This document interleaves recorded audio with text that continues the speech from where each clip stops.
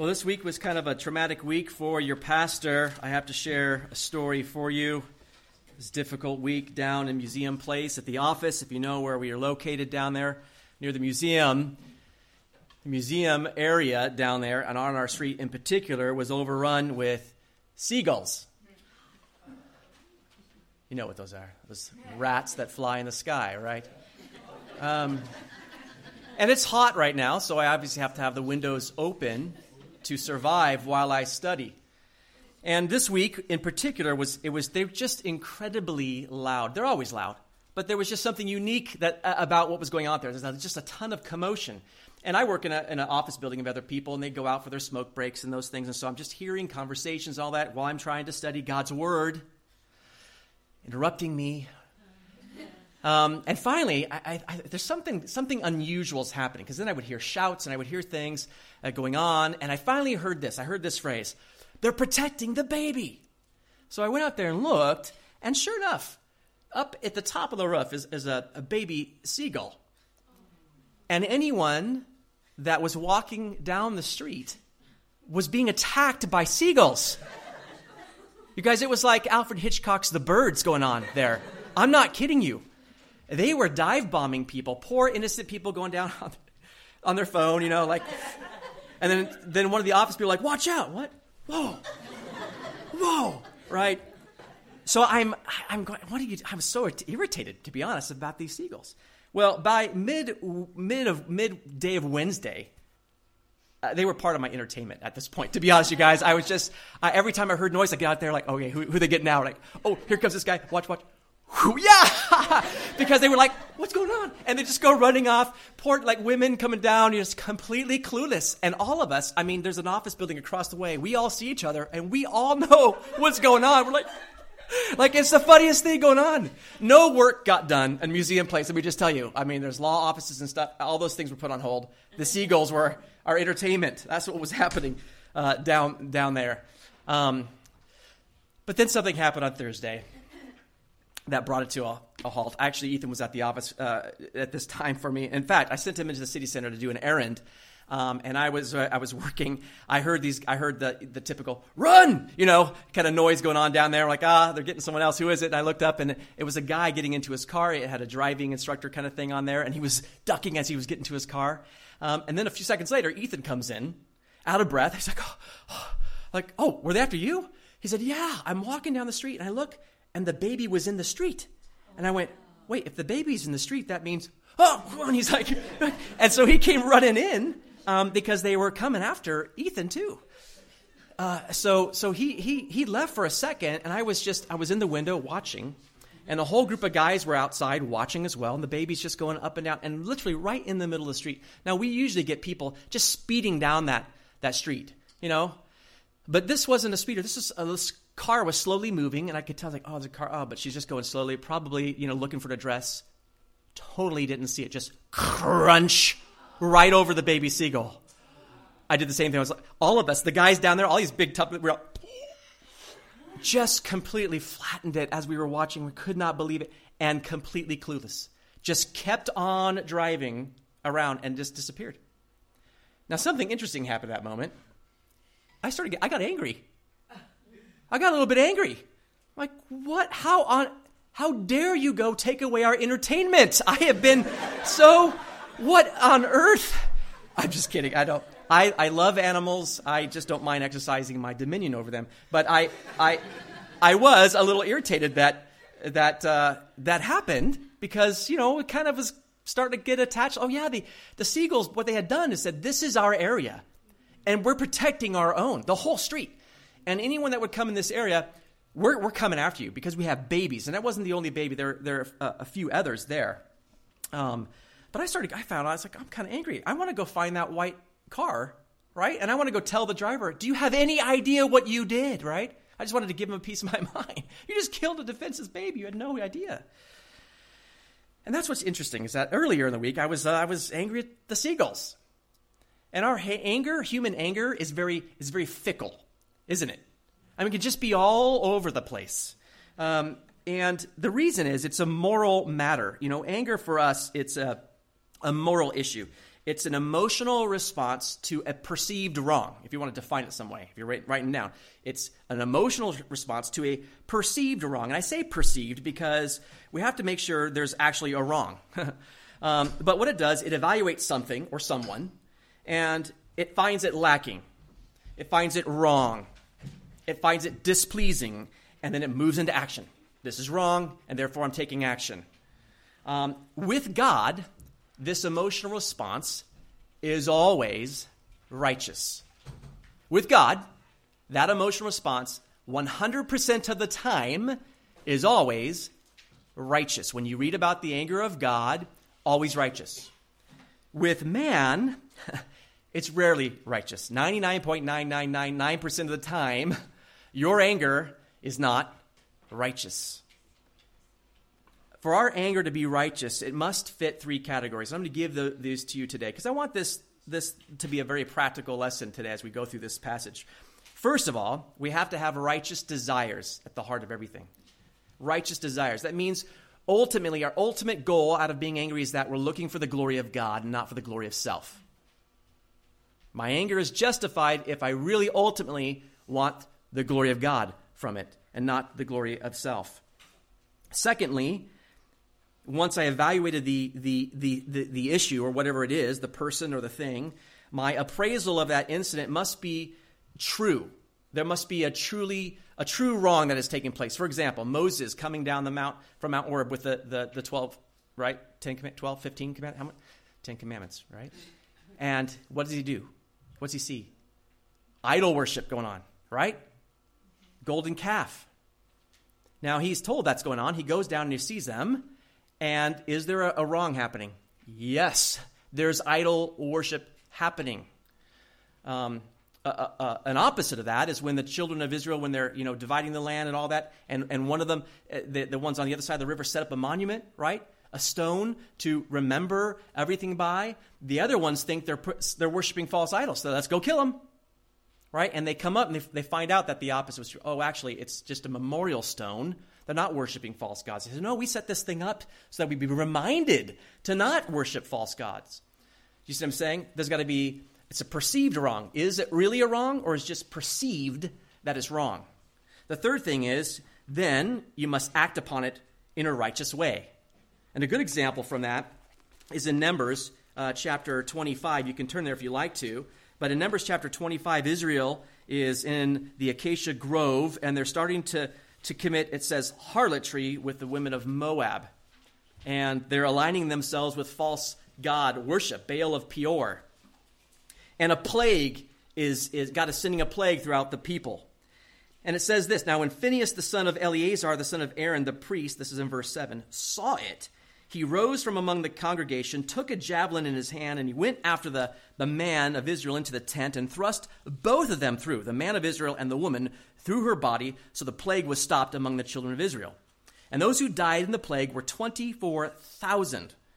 And then the Lord spoke to Moses, saying, and this is the key, verse 11, Phinehas the son of Eleazar, the son of Aaron the priest, has turned back my wrath from the children of Israel because he was zealous with my zeal among them, so that I did not consume the children of Israel in my zeal. Phinehas going and killing these two, God identifies that as God's zeal. Phinehas was after the glory of God, right? And so that's how we have to look and evaluate our anger. When my ultimate concern is self rather than God or others, then my anger will express my selfish desires. That's what it's going to express, rather than the glory of Christ and his kingdom. Now, what we come to today in John's account is Jesus cleansing the temple. You guys have often heard of this, right? Jesus cleansing the temple in his anger. And people have tried to go, oh, see, look, he's just as sinful as any of the rest of us because Jesus got angry, and God doesn't get angry. Oh, God gets angry. God does get angry, but in his anger, he's always righteous. And so what we're going to do today as we read this, we're going to evaluate Jesus' anger based on those three criteria. Did he have a righteous desire at heart? Ultimately was for the glory of God. Was it truthfully evaluated? Was there a wrong that actually happened? And then he act righteously in those things. That's what we're going to look at. And this is in John chapter 2. If you've been with us, we've been slowly going through the book of John, the Gospel of John. Jesus has just done his first miracle in Cana, turning water into wine. Now, one thing to note as we go into this, just really quickly, John places this event, the cleansing of the temple, at the beginning of Jesus' public ministry. But if you read Matthew, Mark, and Luke, they place the cleansing of the temple at the end of Jesus' ministry, right after the triumphal entry. So the question is, are there two cleansings of the temple, one at the beginning, one at the end, or was there one, and the writers just placed it at different places to emphasize a certain aspect of Jesus' ministry here? Well, John and the other gospel writers closely interweave Jesus' cleansing of the temple with the chronology around it, both before and after. So it's difficult to remove the event and not harm the chronology. In addition, there are several differences when you read the different accounts. In the synoptics, Matthew, Mark, and Luke, Jesus is quoted as saying, as in quoting Scripture, Isaiah 56:7 and Jeremiah 7:11, and he quotes that as his authority, as the reason he's doing what he's doing. But in John, Jesus doesn't quote any Scripture, he just uses his own words. In John also, Jesus issues this remarkable challenge. He says, destroy this temple, and in 3 days I will raise it up. We'll go over that in a minute. But in Matthew, Mark, and Luke, they don't mention that challenge, but they do refer to it in the account of his trial by the Sanhedrin, and we'll look at that as well. So I just point that out because many believe, as do I, that there are actually two cleansings of the temple. One at the beginning of Jesus' ministry, as we see here in John, and then at the end of his ministry as recorded in the synoptics. So let's look into this. We're going to read the passage. We're going to look at verses 12 to 25. After this, he went down to Capernaum, he, his mother, his brothers, and his disciples, and they did not stay there many days. Now the Passover of the Jews was at hand, and Jesus went up to Jerusalem. And he found in the temple those who sold oxen and sheep and doves, and the money changers doing business.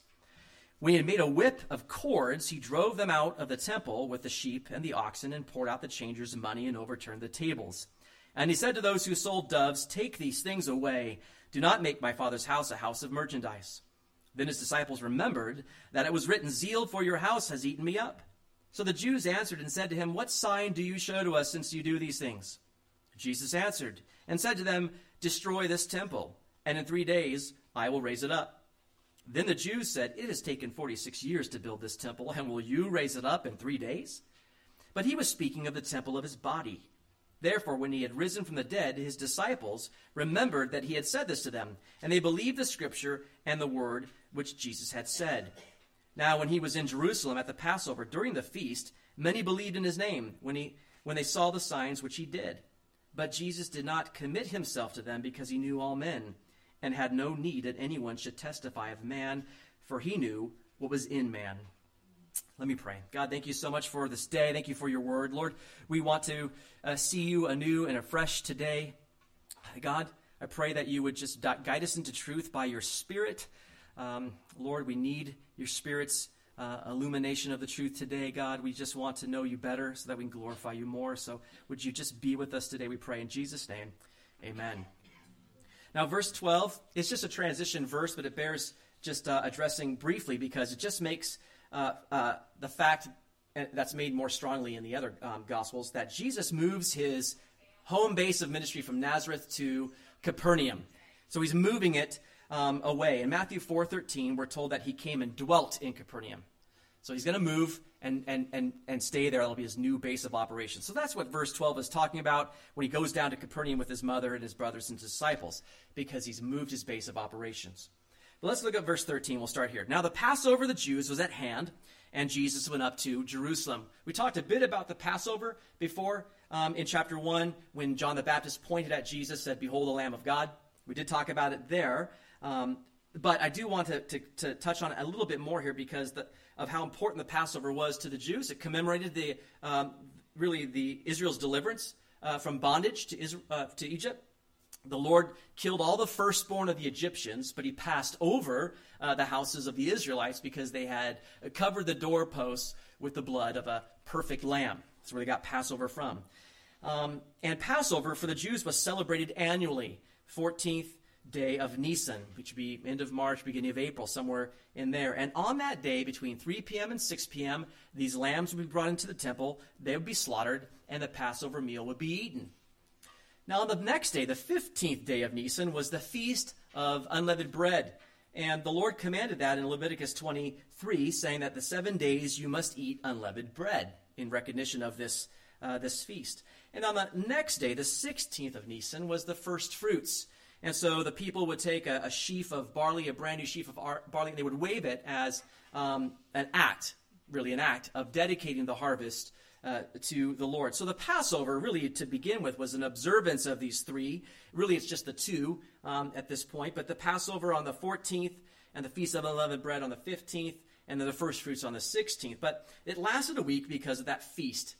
The 7 days they have to eat unleavened bread. So from the 14th to the 21st. And it says that Jesus went up to Jerusalem. Now, Jesus is going because he's commanded to.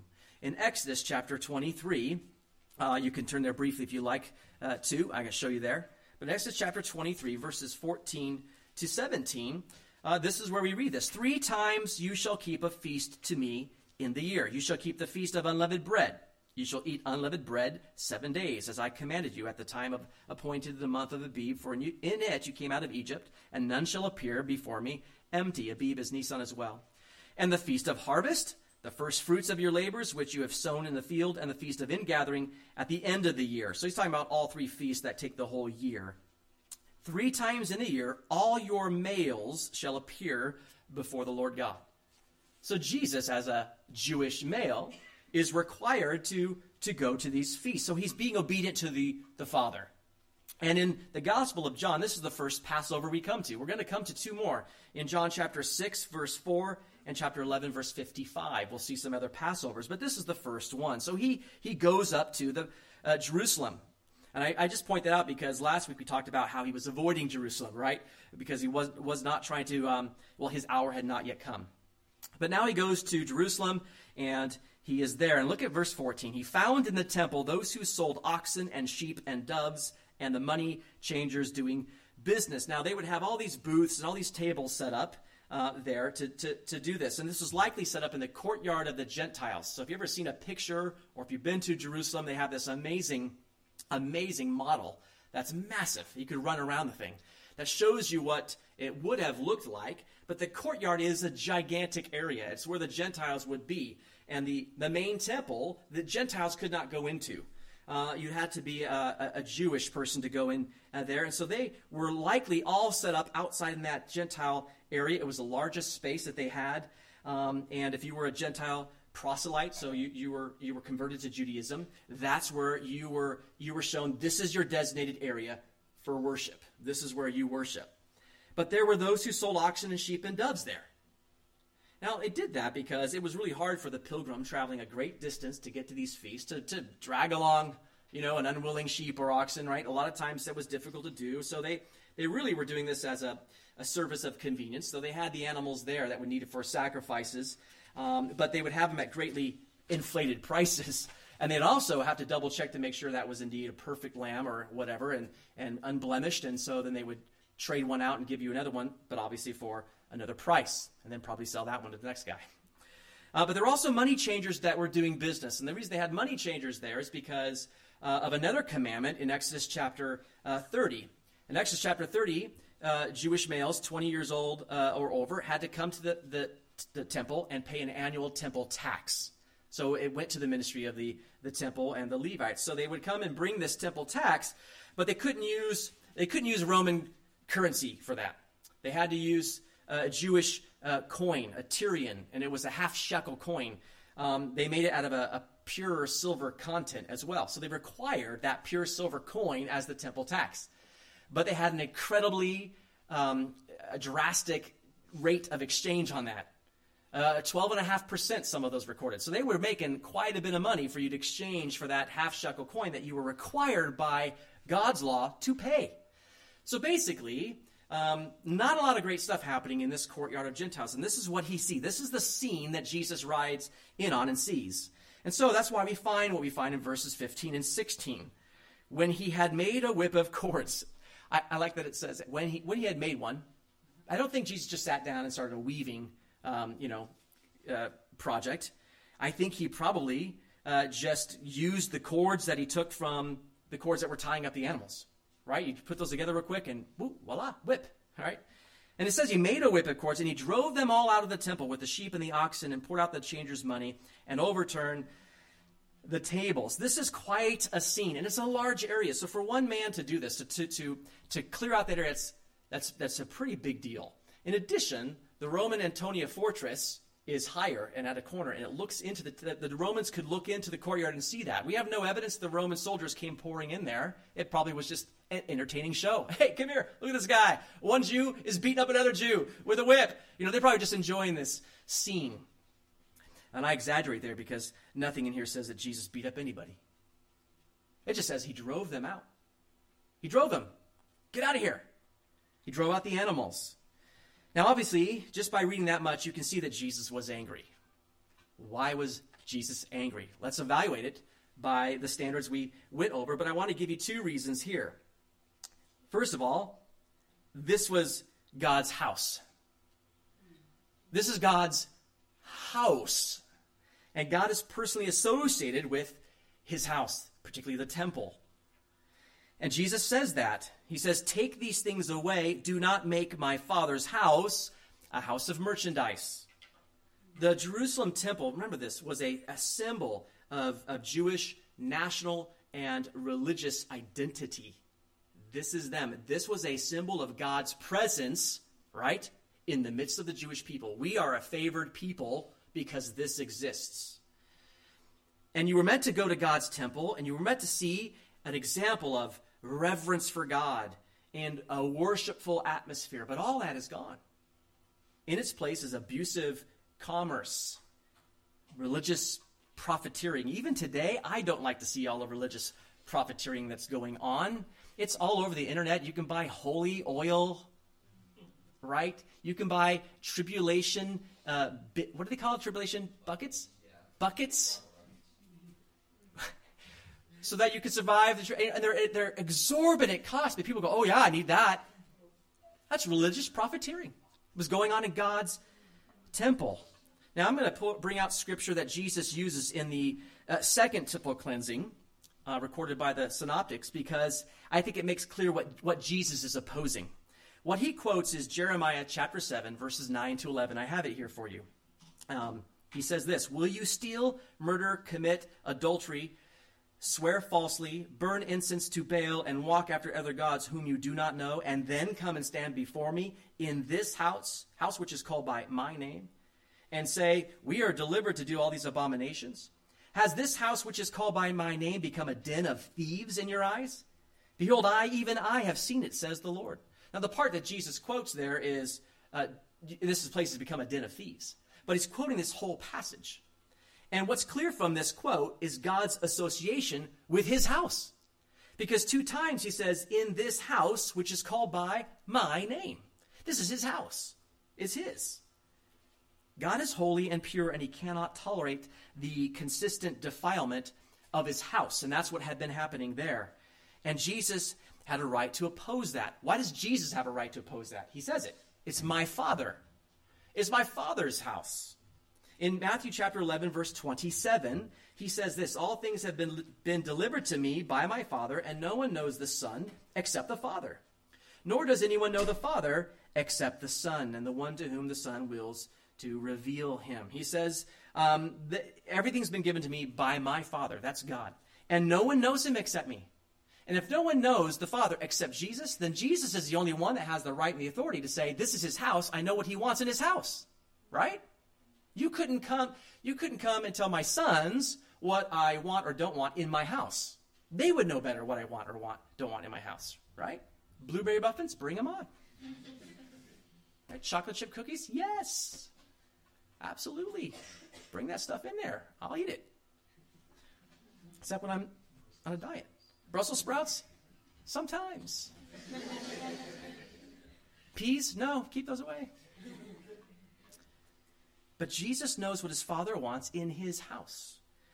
I think that's the first thing. The second thing, and maybe this is not as clear, but I wanted to show it to you, is that the actions that are taking place in that house do not line up with the vision that God had for his house. God had a vision for that temple, what he wanted to happen in that temple, and that's not what was happening in the temple. I'm going to take you back to 1 Kings chapter 8 to show you. Now, I know this is referring to King Solomon's temple, but this is God's heart for his temple. In 1 Kings chapter 8, beginning in verse 41, this is what is said here. Moreover, concerning a foreigner who is not of your people Israel, but has come from a far country for your name's sake, for they will hear of your great name and your strong hand and your outstretched arm, when he comes and prays toward this temple, hear in heaven your dwelling place, and do according to all for which the foreigner calls to you, that all peoples of the earth may know your name and fear you, as do your people Israel, and that they may know, and this is key, that this temple which I have built is called by your holy name. The foreigners would come and know that this is God's house. Not talking about the Jewish people, foreigners, Gentiles. That was God's heart. That was his vision for this. But what the Jews had done, they had made the temple this nationalistic stronghold. This is ours. And I know Gentile worship is allowed because God has said it. So you can worship here. This is your area. And so what they should have done, though, they should have facilitated that, right? Encouraged that. Given them an opportunity to have a worshipful experience to God. But instead, they torpedoed it. They filled it with tables, right? And money changers. You didn't hear prayer. You didn't hear worship. You heard the bleating of sheep and oxen. You heard money haggling going on. It was anything but worship. It was obstructed worship. And so they were flying in the face of what God envisioned for his house. This is not what I built it for. This is not what I want for it. And I'm sure the Jews, again, rationalized all this by telling themselves they were just providing this service. You know, they're making it accessible and convenient. But God's and Jesus' desire for the temple was for it to become a place of worship, not for Israel, just for Israel, but for all the people of all nations. Isaiah 56, verses 6 to 7. Listen to this.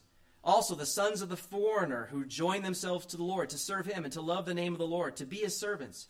Everyone who keeps from defiling the Sabbath and holds fast my covenant, even them I will bring to my holy mountain and make them joyful in my house of prayer.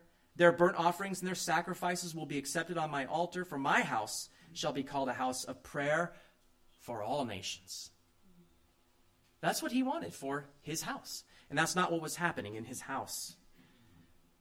Now, I'm sure this question entered your mind. What were Jesus' disciples doing at this point, right? Kind of backing away into the shadows. I don't know about this. Or were they thinking what the other Jews were thinking? Only one who's absolutely committed to God's righteousness would be doing something like this. There's got to be some authority here. He has absolute righteous indignation. So what is it? Well, his disciples, we're told in verse 17, remembered that it was written, zeal for your house has eaten me up. They're remembering Psalm 69:9. David penned that messianic psalm.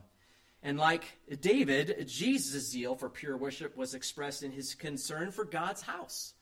Do you remember David? I'll just read it to you. In 1 Samuel, David and Goliath, right? You got Goliath out there, and he's barking insults to all the scared Israelites out there. And he's saying, let's just end this war this way. Send out someone to fight me, right? But he's insulting Israel, and he's insulting the God of Israel over and over again. And David hasn't been there, so he goes down, and this is what he sees. He sees this guy, and he gets angry about it. And this is what David says in verse 16 of 1 Samuel 17, verse 26. Then David spoke to the men who stood by them, saying, what shall be done for the man who kills this Philistine and takes away the reproach from Israel? For who is this uncircumcised Philistine that he should defy the armies of the living God?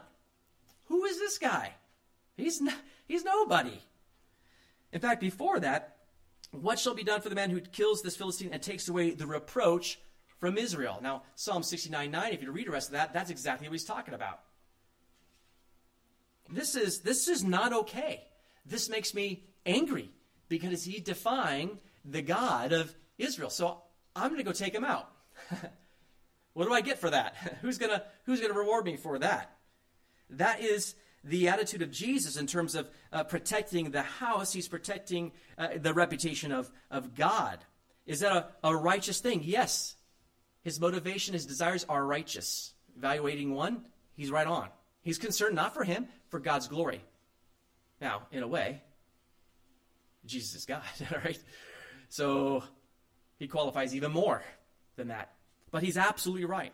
Was there wrong going on? Can we truthfully evaluate that wrong has been going? Yes, it doesn't fit the vision of God, right? I built the temple so that people would come and experience God and see God, but they're not seeing God.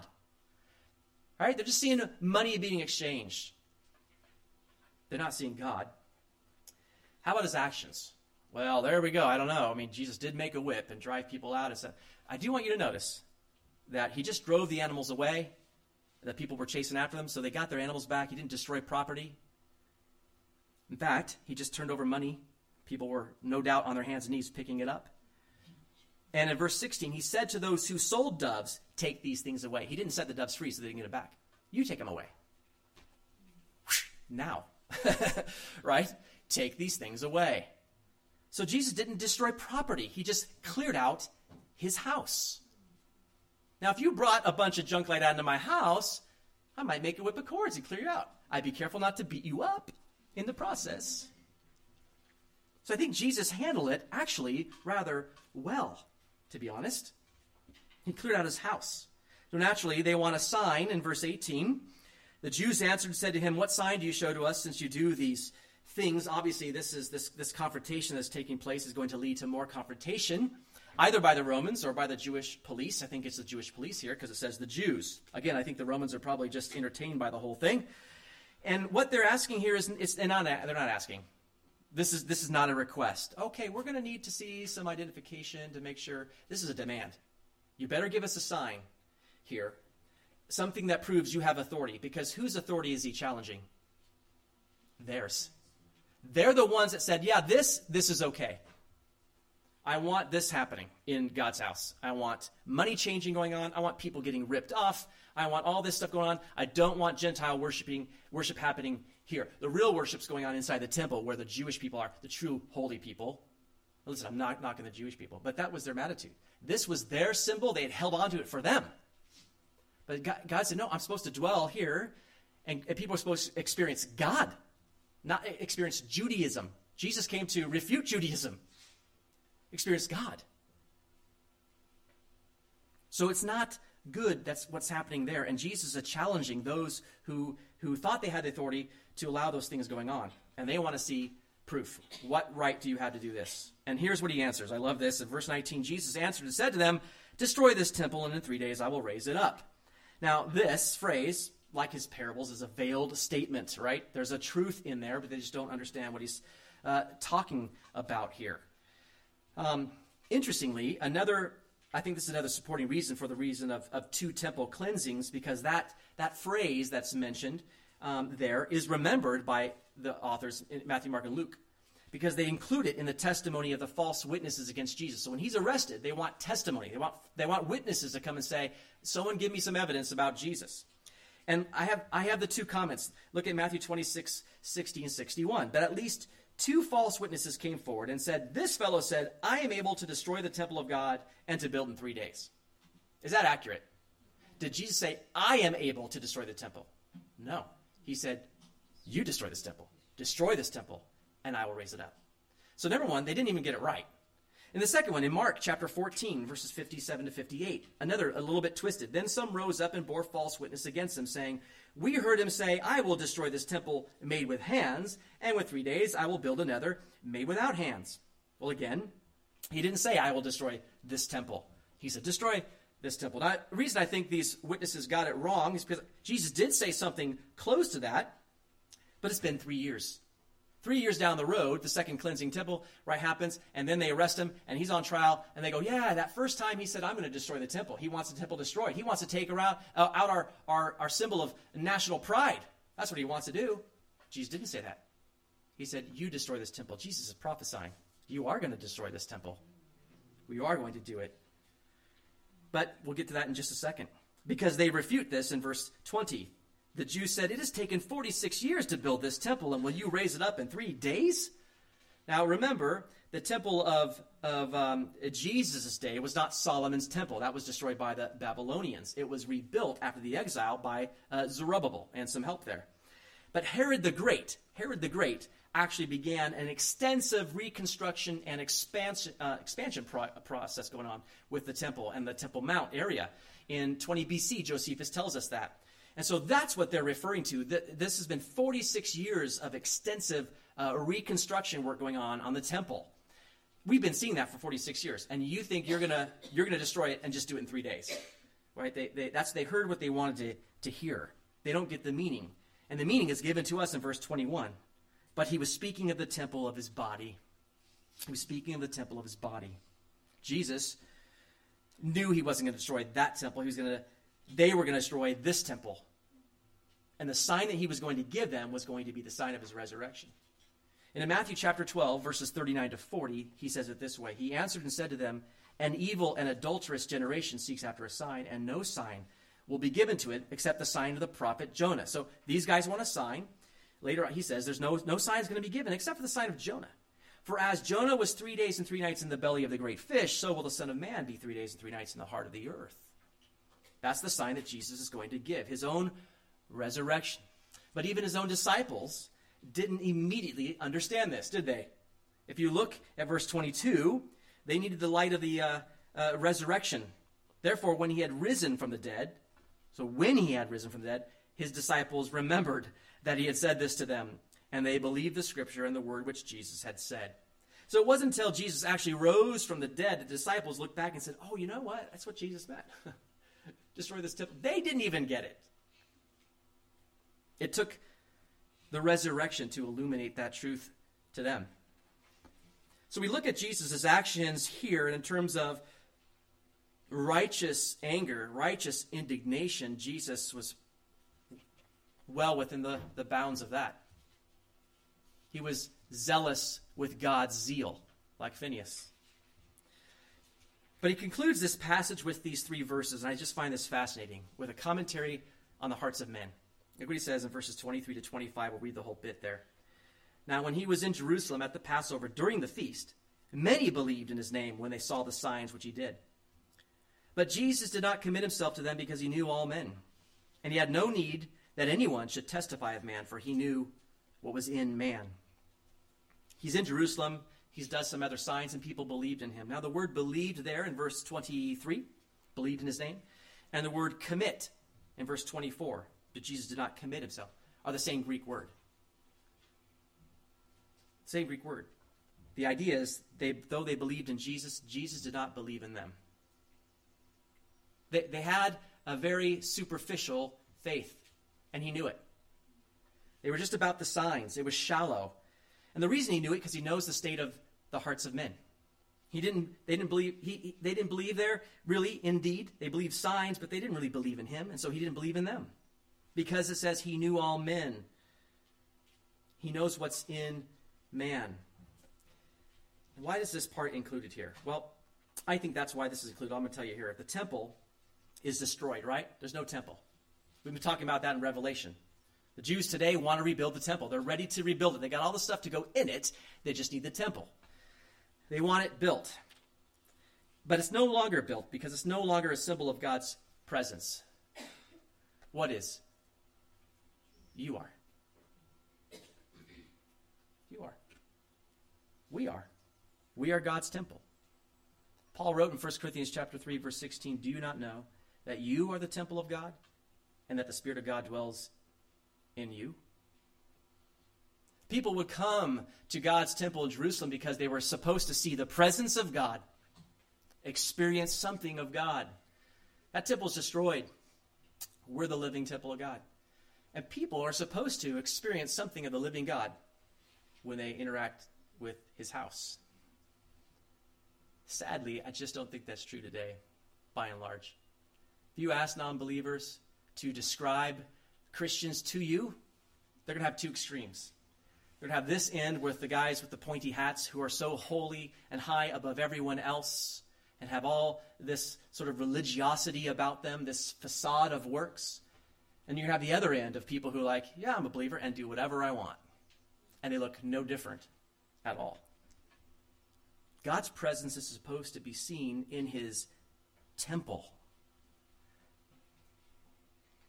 So if that's the case, should we not have the same zeal that Jesus had for the purity of that physical temple, for the purity of our own?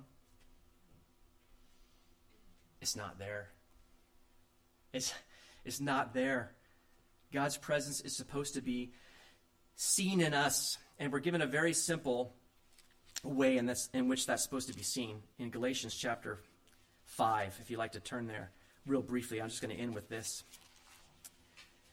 But God's presence is supposed to be seen in us, and the way it's supposed to be seen in us is described as this: fruit. Fruit.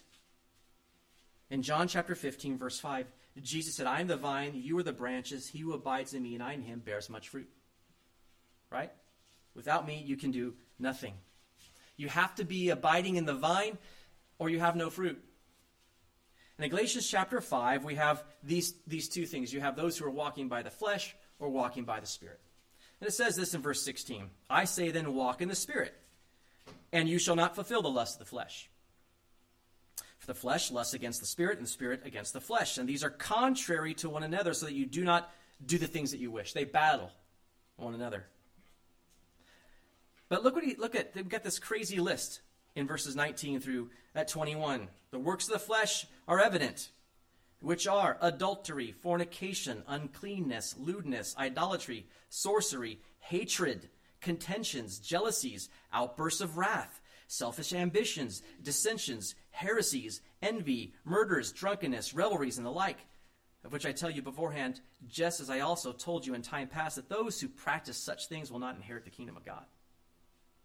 Those are examples of the flesh. And I know some of those are like, well, yeah, I mean, gosh, idolatry and sorcery. I mean, I'm not involved there, but what about jealousies? Outbursts of wrath? Hatred? Because all of these things exist in the heart of man. All of these things. But we're supposed to show the fruit in verse 22. The fruit of the Spirit. Love, joy, peace, patience, kindness, goodness, gentleness, faithfulness, self-control, right? All the kids right now in Sunday school are studying the fruit of the Spirit. Did you know that? Probably saw some of the colorings last week. They have begun to study the fruit of the Spirit. I almost decided to take a break on John just to go through the Spirit because I think our church needs it. You get, at the point of salvation, this awesome bouquet. It is a bouquet of fruit. And you don't get one. You don't pick which ones. You get the fruit. You get the whole bouquet. You get love. You get joy. You get peace. You get patience. You get all those things. But you're supposed to be zealous to maintain those things in the temple of God. God's presence must be seen in you. The people of the earth need to see. They're desperate to see God. And the truth is, we're just not zealous to show it to them. We're not zealous for the purity of his house. And I think sometimes we think purity, we're just thinking the extreme things. Well, I don't murder, and I don't steal, and I don't, we have this little list of things. Well, what about that? What about that list of things? Are you defined by jealousy? Are you defined by one who is angry, has outbursts of wrath?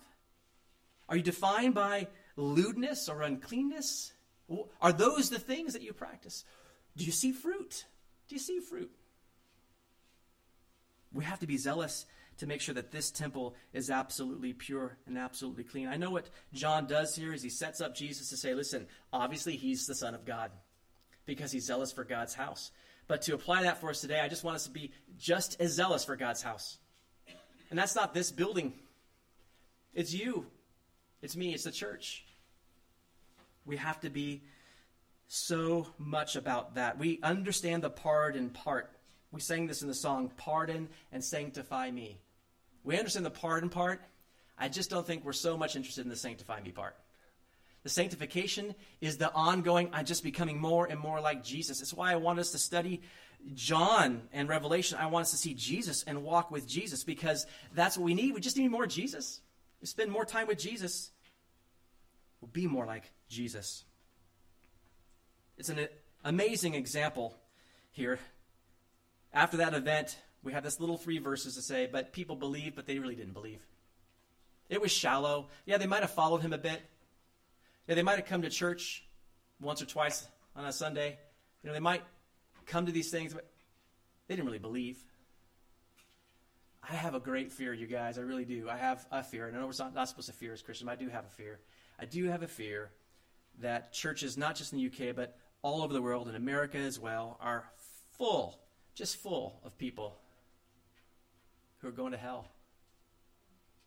People who don't know Jesus as their personal Lord and Savior. That's what is required. Because you go, how do I have that zeal? I can't put it in you. I can say, try harder. Listen, you try harder, that's works. No one is telling you to work. You start going to works, you're in the wrong place to begin with. It's not about works. It's not work harder for salvation. Don't misquote me. I have not said that. You just need more Jesus. And what it is as we relinquish our selfishness to him more and we get more and more of Jesus, he's really actually getting more and more of you. Right? Because we hold on to me. I hold on to me because I just don't want me to go. But you know what has to happen for me to be sanctified? Me has to go.